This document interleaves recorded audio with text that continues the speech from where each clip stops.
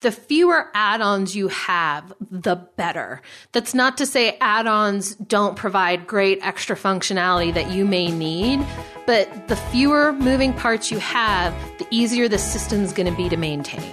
Yeah, absolutely. Cheaper to maintain, time and cost-wise. From Bright Umbrella, this is Control ClickCast. We inspect the web for you. Today, we're diving into part 2 of our ControlClickCast.com responsive refresh, focusing more on the technical execution. I'm your host, Leah Alcantara, and I'm joined by my fab co-host, Emily Lewis. Today's episode is sponsored by EE Harbor, the largest third-party add-on developer for Expression Engine. Whether you're upgrading an old site or building a new one, EE Harbor's add-ons make your life easier and your development faster. Need help upgrading your site? EE Harbor offers upgrade services for individuals and agencies. Visit eeharbor.com to learn more. Before we get into today's episode, we have a really big announcement to make. After 8 years and over 200 episodes with amazing guests and sponsors, we are wrapping up the show. Yep. Today, this episode that you're listening to is going to be our last episode. It's been a crazy and fun ride, but after a lot of reflection, we think we've taken the show and its concept as far as it can go. We're so proud of what we built and all the things we learned from our guests over the years, but the reality is our sponsorship, downloads, and engagement have been slowly declining. And a few things like some of our newer social experiments in Patreon didn't attract the type of interest we'd hoped. We had to accept that our show is probably past its prime, and that's okay. Mm-hmm. This is definitely bittersweet. Mm-hmm. But as we thought of what showed best to end our run, what better way to go than back to our roots? Right. So for our older listeners who've been with us since the beginning, you know we started this show as the Expression Engine podcast. So we thought it was fitting to end the show with a focus on our website's EE upgrade. So without further ado, here is part 2 of ControlClickCast.com's mobile-friendly refresh. So we talked about all the planning, IA, content, and visual design in part 1 of ControlClickCast.com refresh. But today we're going to get into the development side and the process of getting it launched. So let's start with front end. As I mentioned in part 1, one of the reasons why this wasn't sort of a simpler retrofit is that we just couldn't use an 8-year-old code base. Yeah. There was no way to quote, just throw some media queries in and have this scale for different device widths. So starting with the front end and continuing through the rest of the project, everything else was like 100% rebuilt. Mm-hmm. The part 1 were the areas where we sort of kept it a simplified, pared down process. But yeah, front end was from scratch. And just to offer a few perspectives, because I had to kind of think about this myself. So the original design was about 8 years old from our EE podcast days. We did not touch that code base when we rebranded to Control Click. We, changed type, the font face calls, and we changed the logo, but that was kind of it. Yeah. And 8 years ago, I hadn't even created our internal starter files framework. I don't even think I envisioned of ever having our own internal framework. Yeah. It was before I incorporated a lot of accessibility features into that framework. It was well before I understood speed and performance concerns, the impact of having images, the impact of having third-party HTTP requests. Even before I knew how to use a CSS preprocessor like Sass, and definitely even before I knew what a responsive site was. We were not talking about mobile or responsive at this point in time. No. So front end had to just be 100% from scratch. It would have been silly to try and make the desktop system work. Right. When Leah was discussing the visual redesign in part 1, Leah, you talked about going with a single column layout. Yeah. And, and part of the motivation for that, beyond just proper information architecture, priority, and branding, a single column layout simplifies the front end. Exactly. There's just less media queries, less little tweaks I need to make at different quote unquote breakpoints. And so that made the front end a lot easier for me. It was also helpful to actually have a framework from which to work. You know, our internal starter files that we've sort of been iterating on with every single project. Whenever I use it for a new project, it's at the best it's ever been because it's got all the stuff from previous project in it. So it gave me a really good starting point. You know, essentially one of the reasons you do want to use a framework to help you get started and up and running faster. So starter files also help that. But aside from only having a single column and having starter files to start with, I do feel like the process of building the front end for this refresh was a more robust effort than my original legacy desktop site build. And what I mean by that is that it's been 8 years. I have a lot more knowledge and I know more little details. So I wanted to make sure that the site reflected the best of what I've learned, not just the basics of what I've learned. With HTML, one thing that stands out to me, like I've always had really lean semantic code. That's never been something I've had to like go back and fix.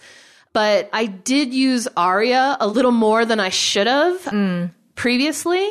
And that was because at the time, it was still really new. It was as new as some of the HTML5 semantics that we had in place. So I was using them without the full knowledge of their impact. And so now that I know about them, you know, there are ARIA roles that are redundant to native HTML5 semantics. And that wasn't clear to me years ago, but it is now. So not dropping roles in everywhere, which I pretty much did before. I also used section and aside, I think not the way they should have been at the time. And so I feel like today how I'm using them is much more semantically accurate. And that's really only something another front-end dev is going to appreciate. But it's one of those things that I think is important. I feel like our podcast should reflect the best of what we have in our arsenals today. Well, and I mean, better HTML is the fundamental of all websites, and Google and other machine readers will appreciate you. Yeah. I also feel like my CSS was just generally better. Obviously, Starter Files has some better standards than I was working with before. That includes class naming. I've gotten really consistent on my class naming within projects. And so I'm essentially using a lot of the same classes from one project to the other. This makes my coding faster.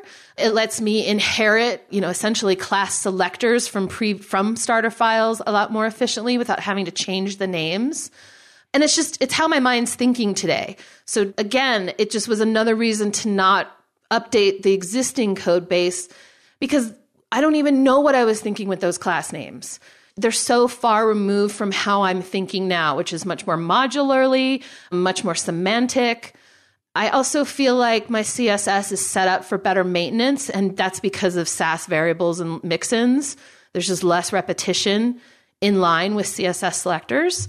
So these are like just things that have come to our industry in the past couple of years that I'm now able to take advantage of. Right. And then because we just have that one column layout, there weren't a whole lot of alignment issues where I needed two things side by side, where I might have traditionally used a float method. There were a few, and for those, I chose Flexbox. I should say I tried Grid, and I tested it in a couple browsers, and it just didn't have the support that I wanted it to have, so I decided on Flexbox. And the best thing about Flexbox, it's like 2 little lines, and then boom, it's done. And I have it in a mix-in with fallbacks for older versions of IE, and so it was really simple compared to some of the challenges that building the old legacy desktop sites with positioning and floats. I love Flexbox. And I'm not knocking Grid. I'm just saying when I used it where I wanted to, it did not do what I wanted in some of the older browsers I wanted to support.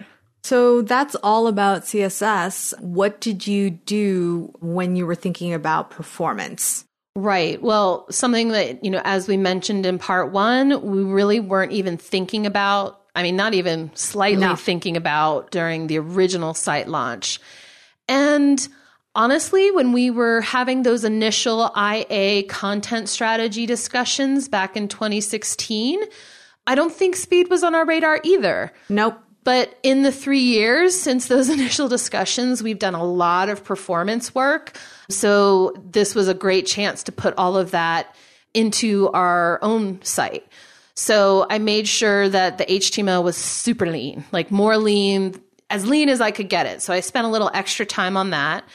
You know, as I just mentioned, Sass giving me a little bit more efficiency in terms of none of those redundant selectors, but, you know, using a mix-in. But also Sass comes with, you know, the really simple option to compress your CSS. I didn't do that in the original site. Right. It wasn't even a thing I thought of. I just had big ass CSS files. Right. Exactly. So just using automation tools to compress my final CSS for me also is going to impact the page size, the size of the assets that are being downloaded. Mm-hmm. Original site where we had any icons, we were using sprites, which if you're listening and you don't know what that is, that just makes me feel old. But it's, you know, where we had a single image with multiple visuals in it that you would call with background positioning in your CSS. I think people sometimes do that with SVGs these days. Yeah, you can still use sprites. I think it's a matter of I haven't had to in a long time because you and I have really embraced Font Awesome for icons. Right.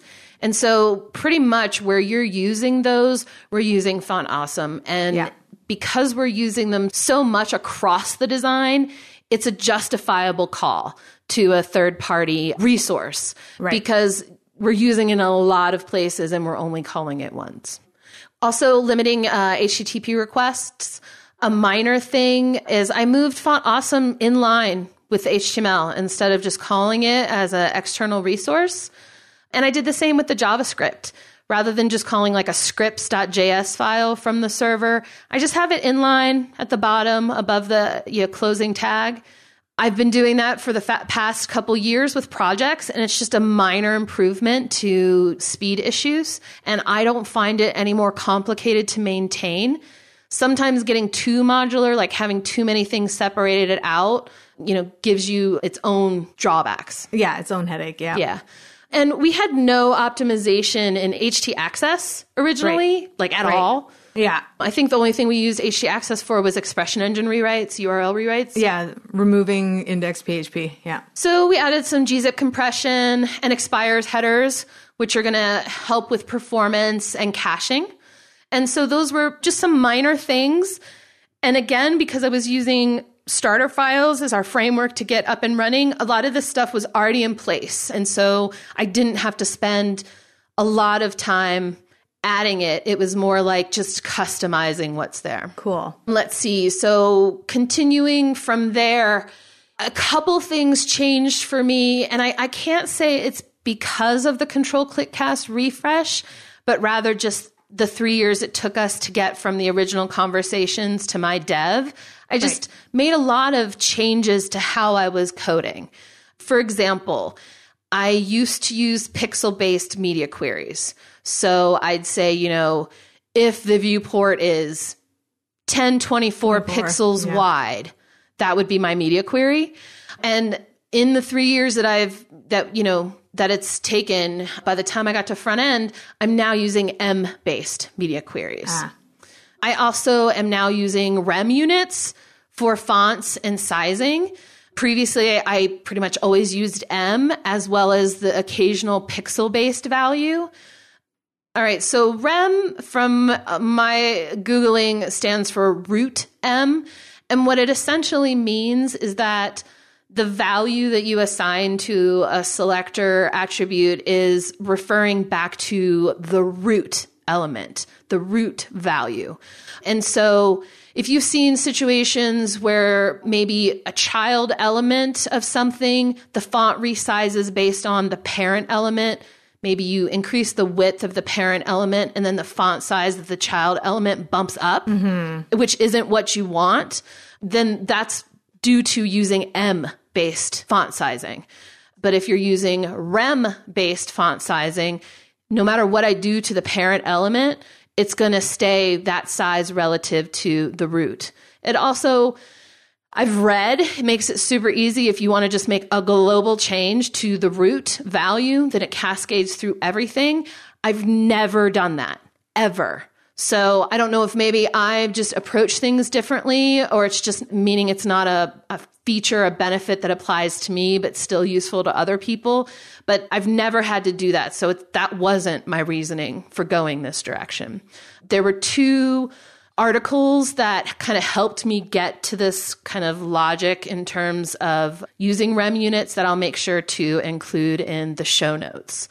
And I'm using it not just for font sizes like I just described with the child and parent relationship, but I'm using it for everything. My padding, my margins, width and height, top and bottom.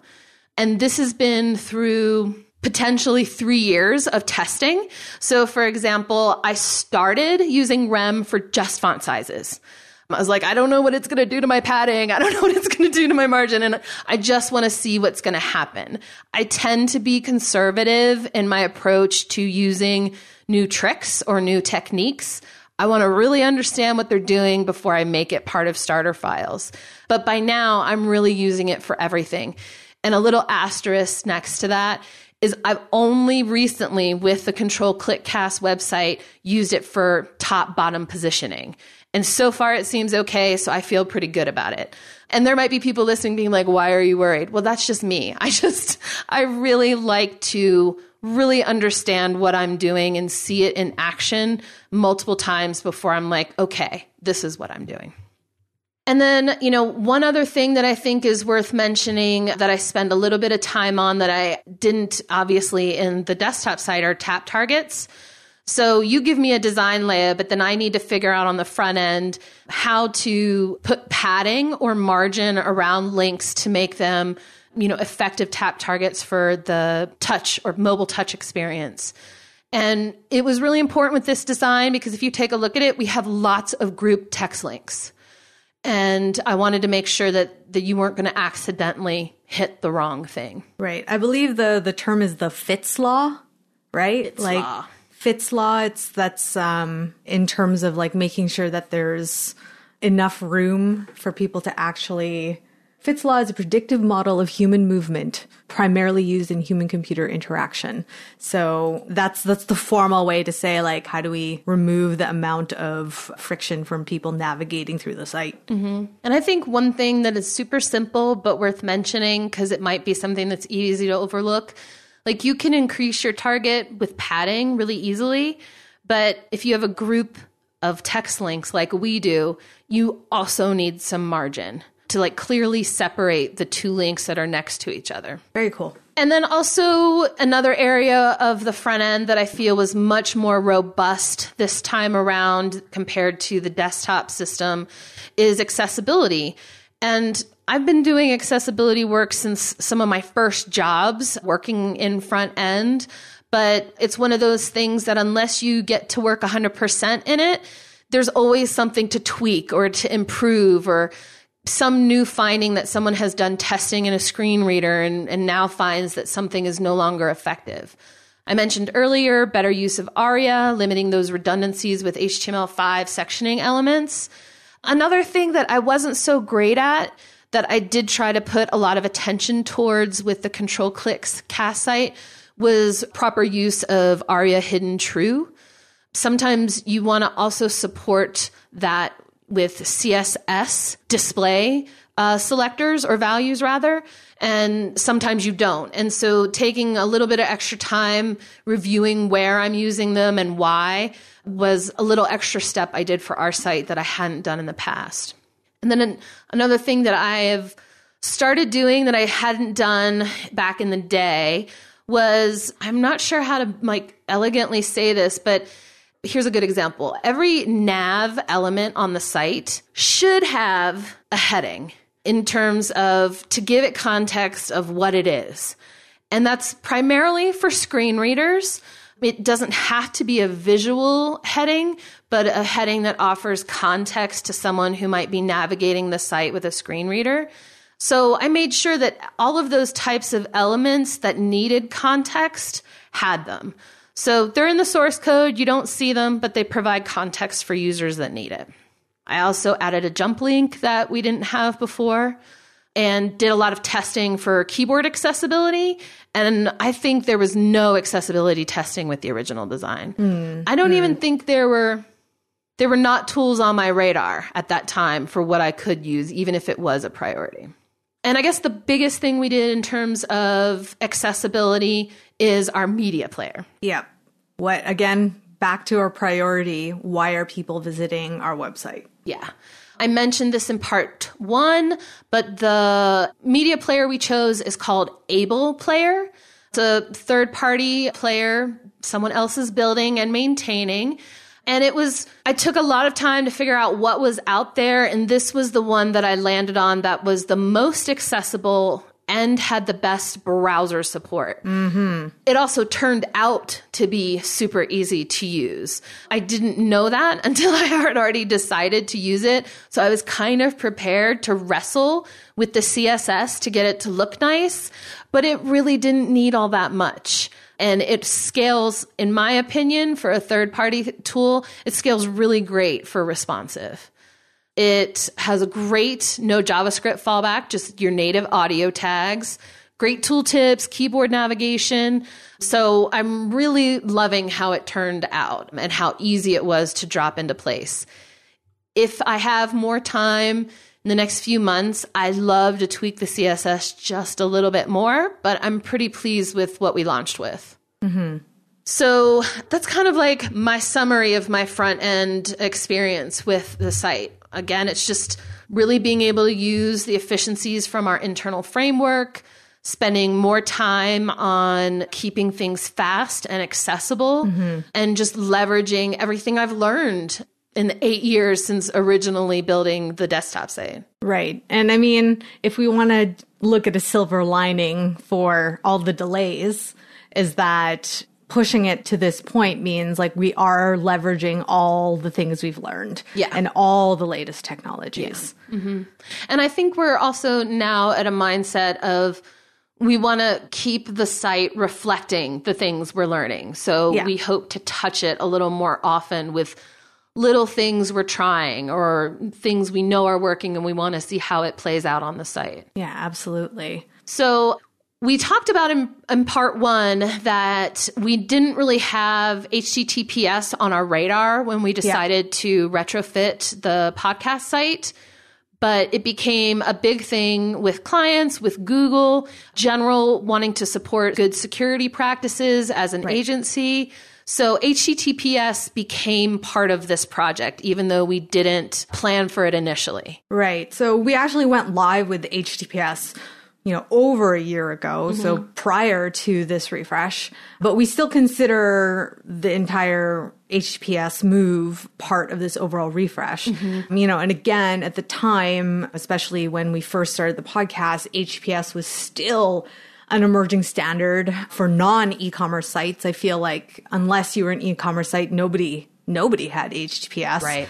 And when we first started taking it seriously, Google had just started giving out warnings about how security will affect PageRank. So to help with planning, I contacted our host, Arcus Tech, for some direction, and Nevin Line outlined a few different ways that we could implement HTTPS. We'll link to our episode with Rachel Andrew on some of those details.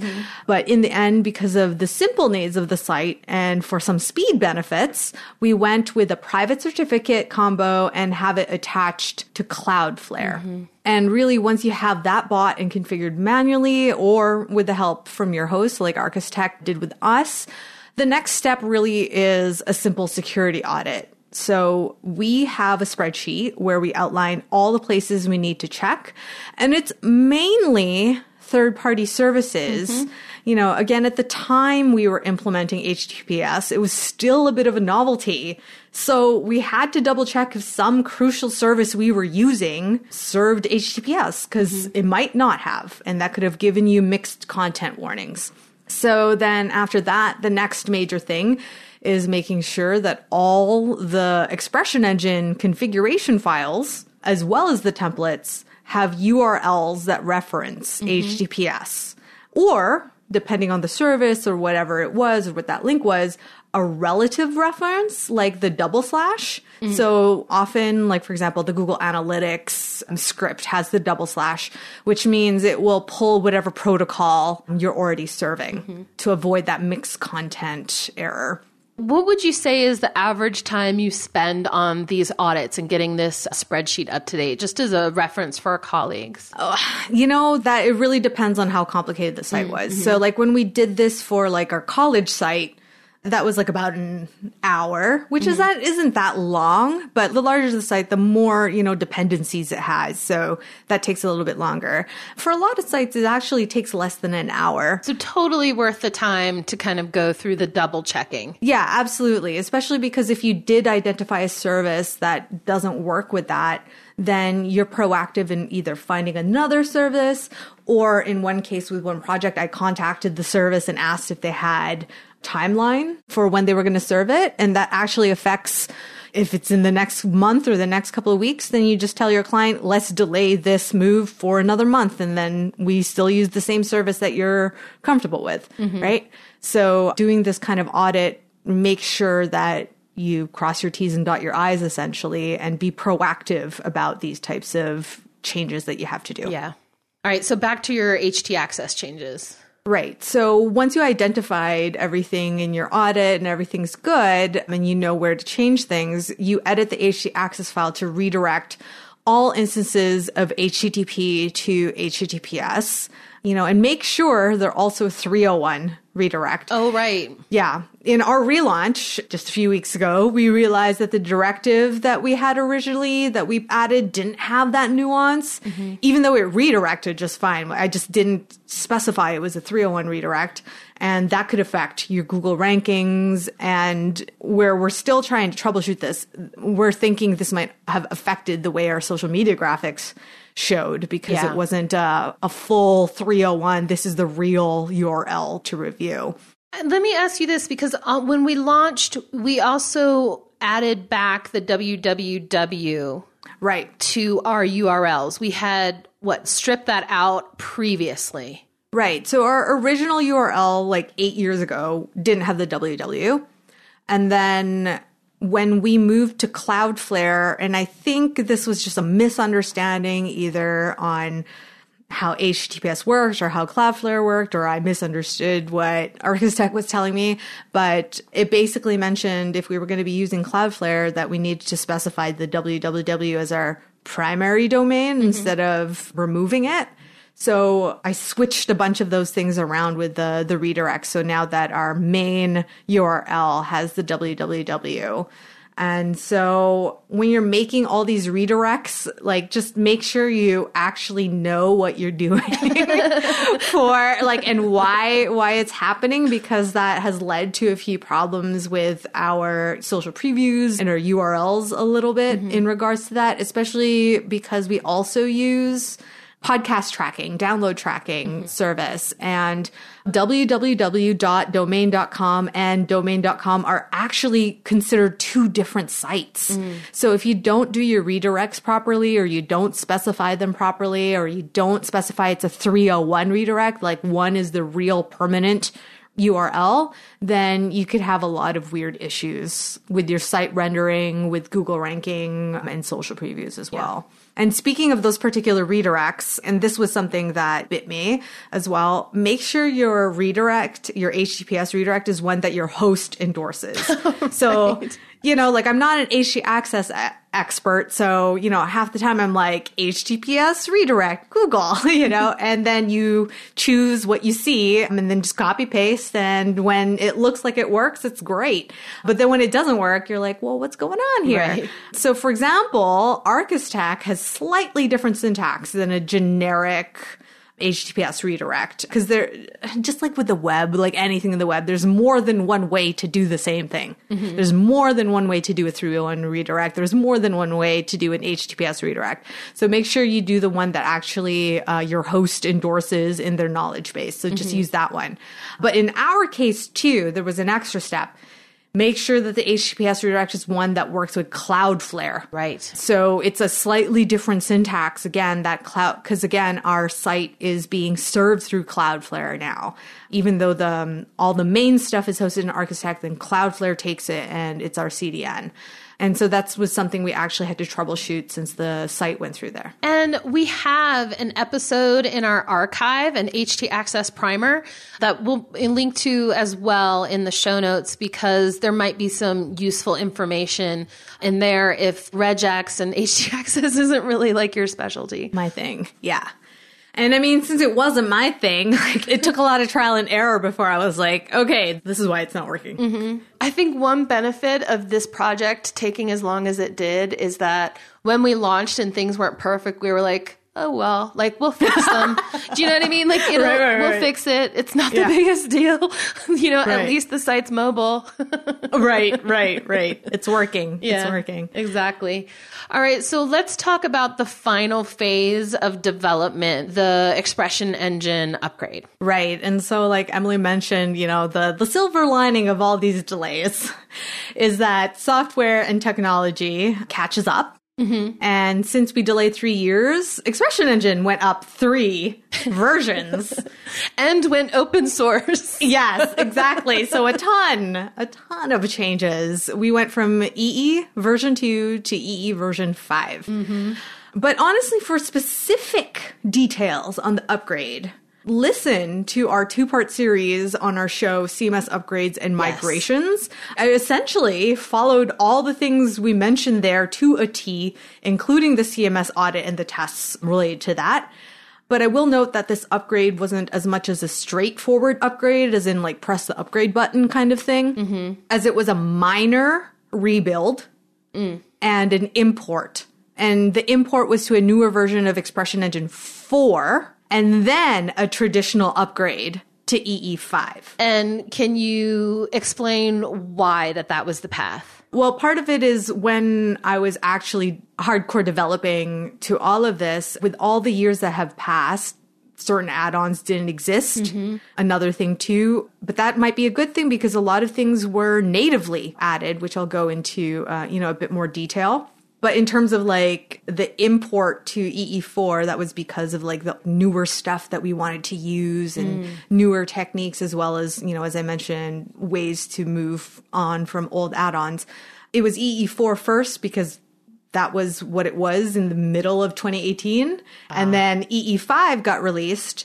Fortunately, the EE4 to EE5 upgrade process was, once I had finished EE4 upgrade path, and then a lot of the major add-on developers had a path to EE5. Mm-hmm. So then it was literally a traditional upgrade, like replace the folders, the plugin folders with the newer plugin. Mm-hmm. And then EE4 had a one-click update. So then after I did replaced the EE4 plugins with the new EE5 plugins, which was, again, replace the folder with the new version, I just pressed the one-click update to EE5. Nice. Putting you on the spot here, do you think it's possible to do an upgrade from EE 2.5 to 5 and skip 4?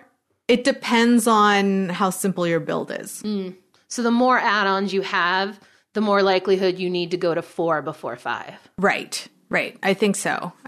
But 5 is so close to 4.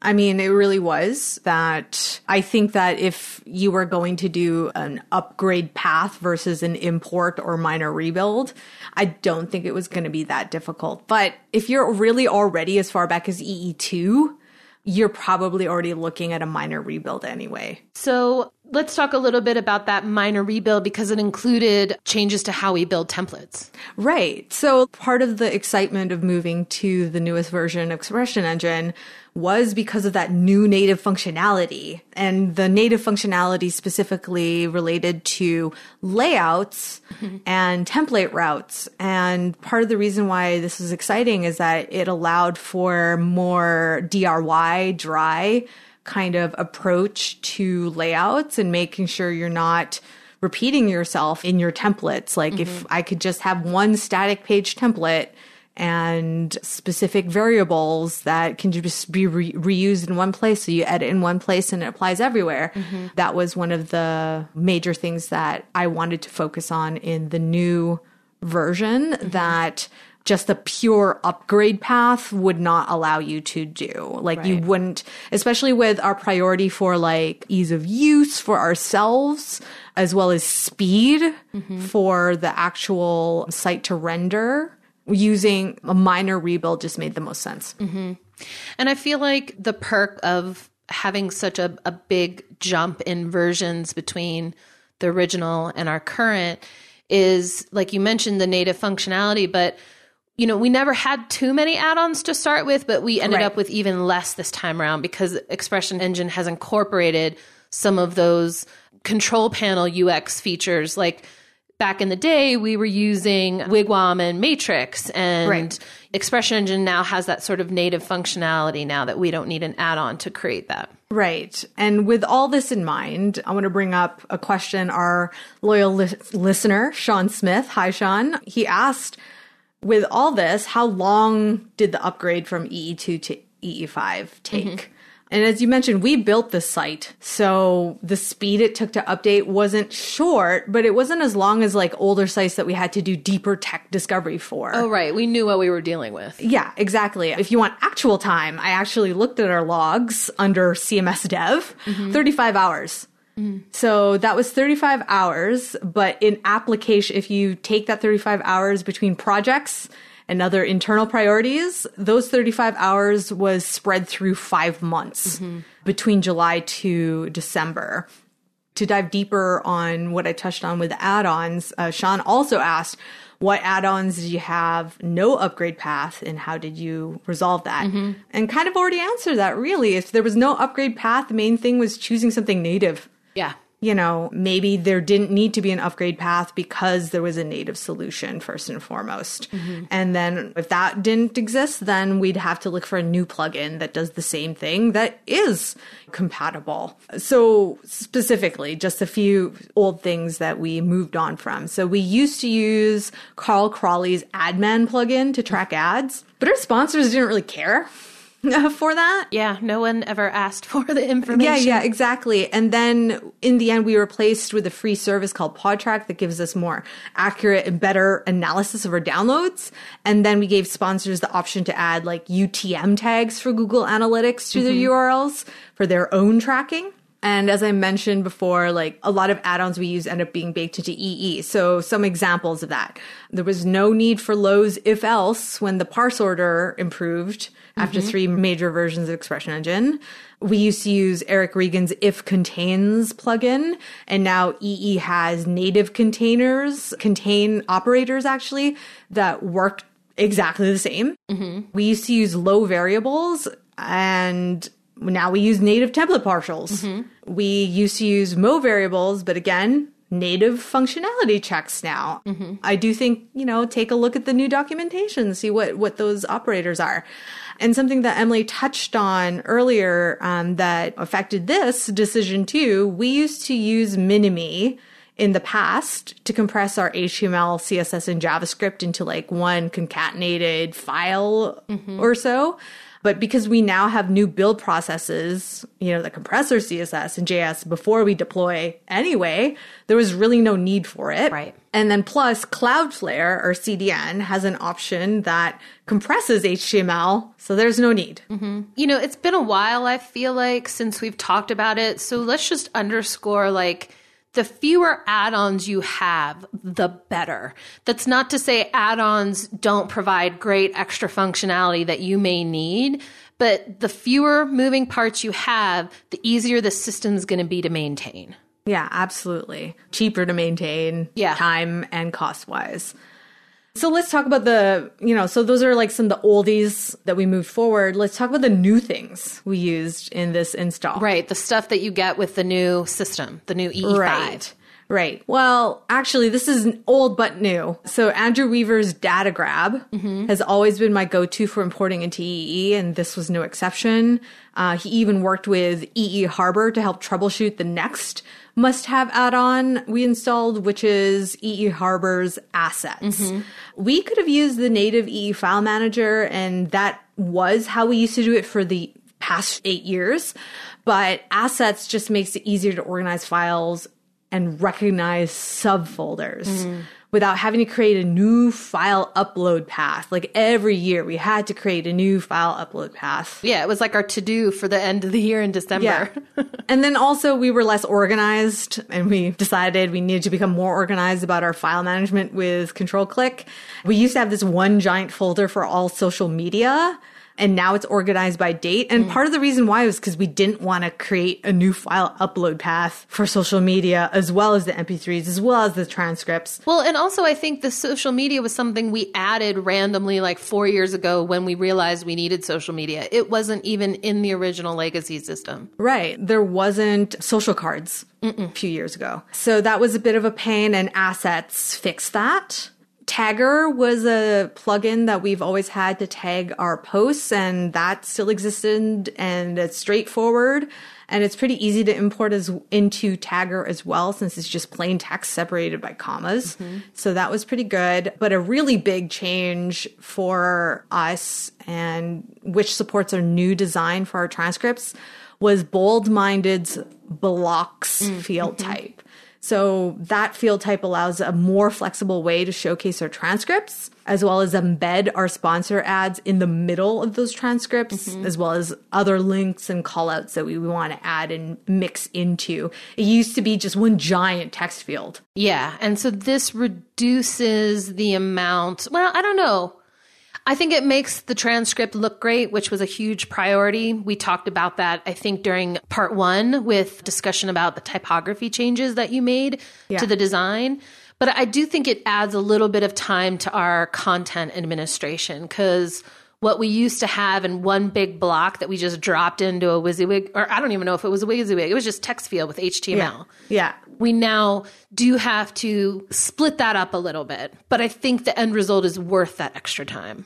Yeah, it's a lot more friendly in terms of the layout options for us and the type of way that we wanted to render transcripts on a website. So for those in the craft world, it is similar functionality as the matrix fields, with the ability to have multiple field types in one area or content type. So that's Bold-Minded blocks.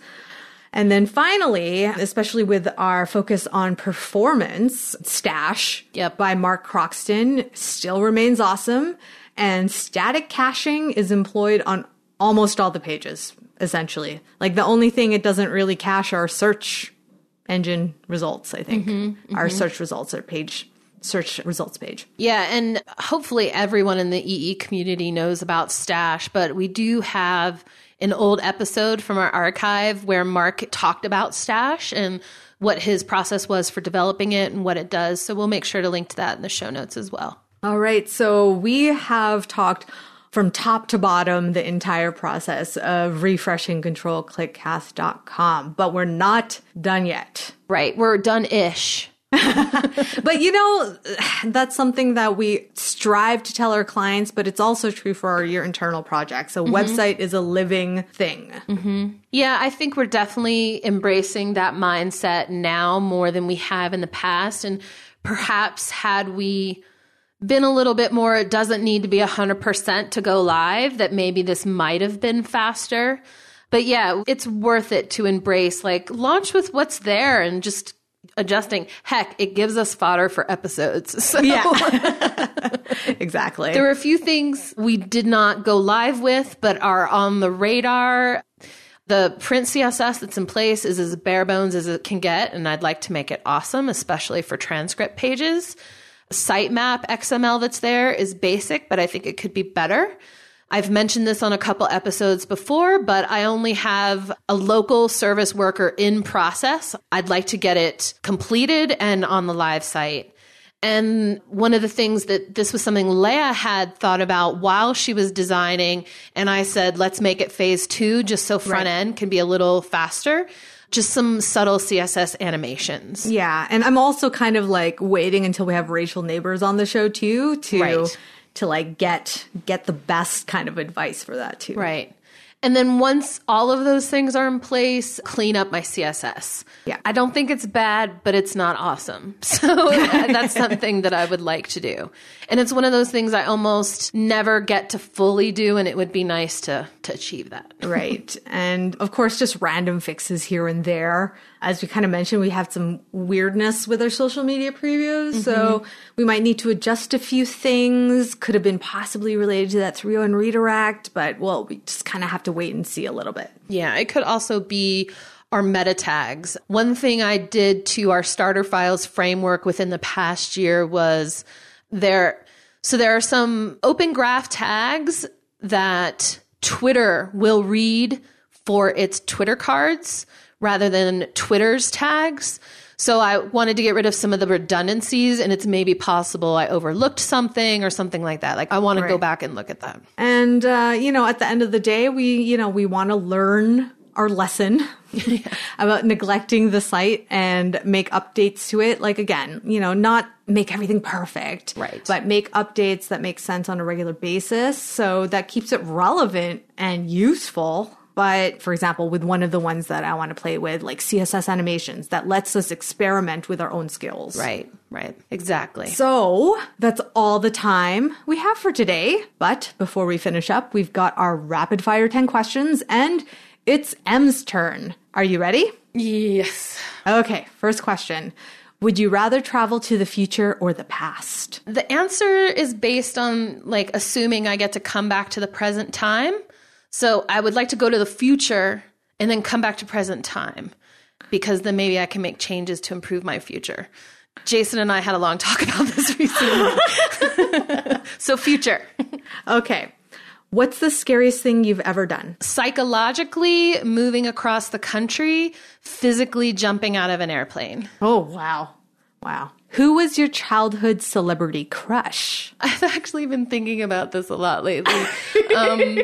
I think it's a toss-up between Rick Springfield, which for those of you who don't know, he was just so amazing in the 80s, but also Andy Gibb. He was pop artist, the youngest brother of the Bee Gees, and he was a host of Solid Gold, which was my favorite show. Oh my goodness. What's one of your pet peeves? People who don't leash their dogs when in areas where dogs should be leashed. Oh yeah. Worst. I take a lot of walks, and I'm allergic to dogs. I don't want just dogs touching me and coming up to me. So yeah, leash your dog. What was your first website? Yeah, I actually didn't get into building websites until my 20s. So it was a portfolio for myself, and just, basic EmilyLewis.com, or I think it was EmilyPLewis.com. Cool. What is your favorite time of the day? Probably mid-morning. I think that was your answer too. Yeah, late morning. It can't, early morning I hate. No, I'm not even friendly that time of day. No. What is your favorite place? Home. Aw. What's your favorite emoji? I use the thumbs up or the blowing kiss one a lot. The blowing kiss one to family, loved ones. Right. What's your favorite charity? I have two, and I want to mention two because we're going to have links to them in the show notes. Special Olympics, I've been a big supporter of since high school, and I've done volunteer work with them for a long time. But since I've moved to New Mexico, the Animal Humane New Mexico, I think, is just one of the best animal nonprofits and organizations here in town. They're just amazing. Very cool. Finally, sweet or savory? Savory. Very cool. And that's all the time we have for today. Hope you learned something to help your own side projects. Control Click is produced by Bright Umbrella, a web services agency obsessed with happy clients. Today's episode would not be possible without the support of this episode's sponsor. Many thanks to EE Harbor, as well as our hosting partner, Arcus Tech. And an extra shout out to Goran, our sound editor, and Joseph, our transcriber. They've both been the best podcast partners to work with.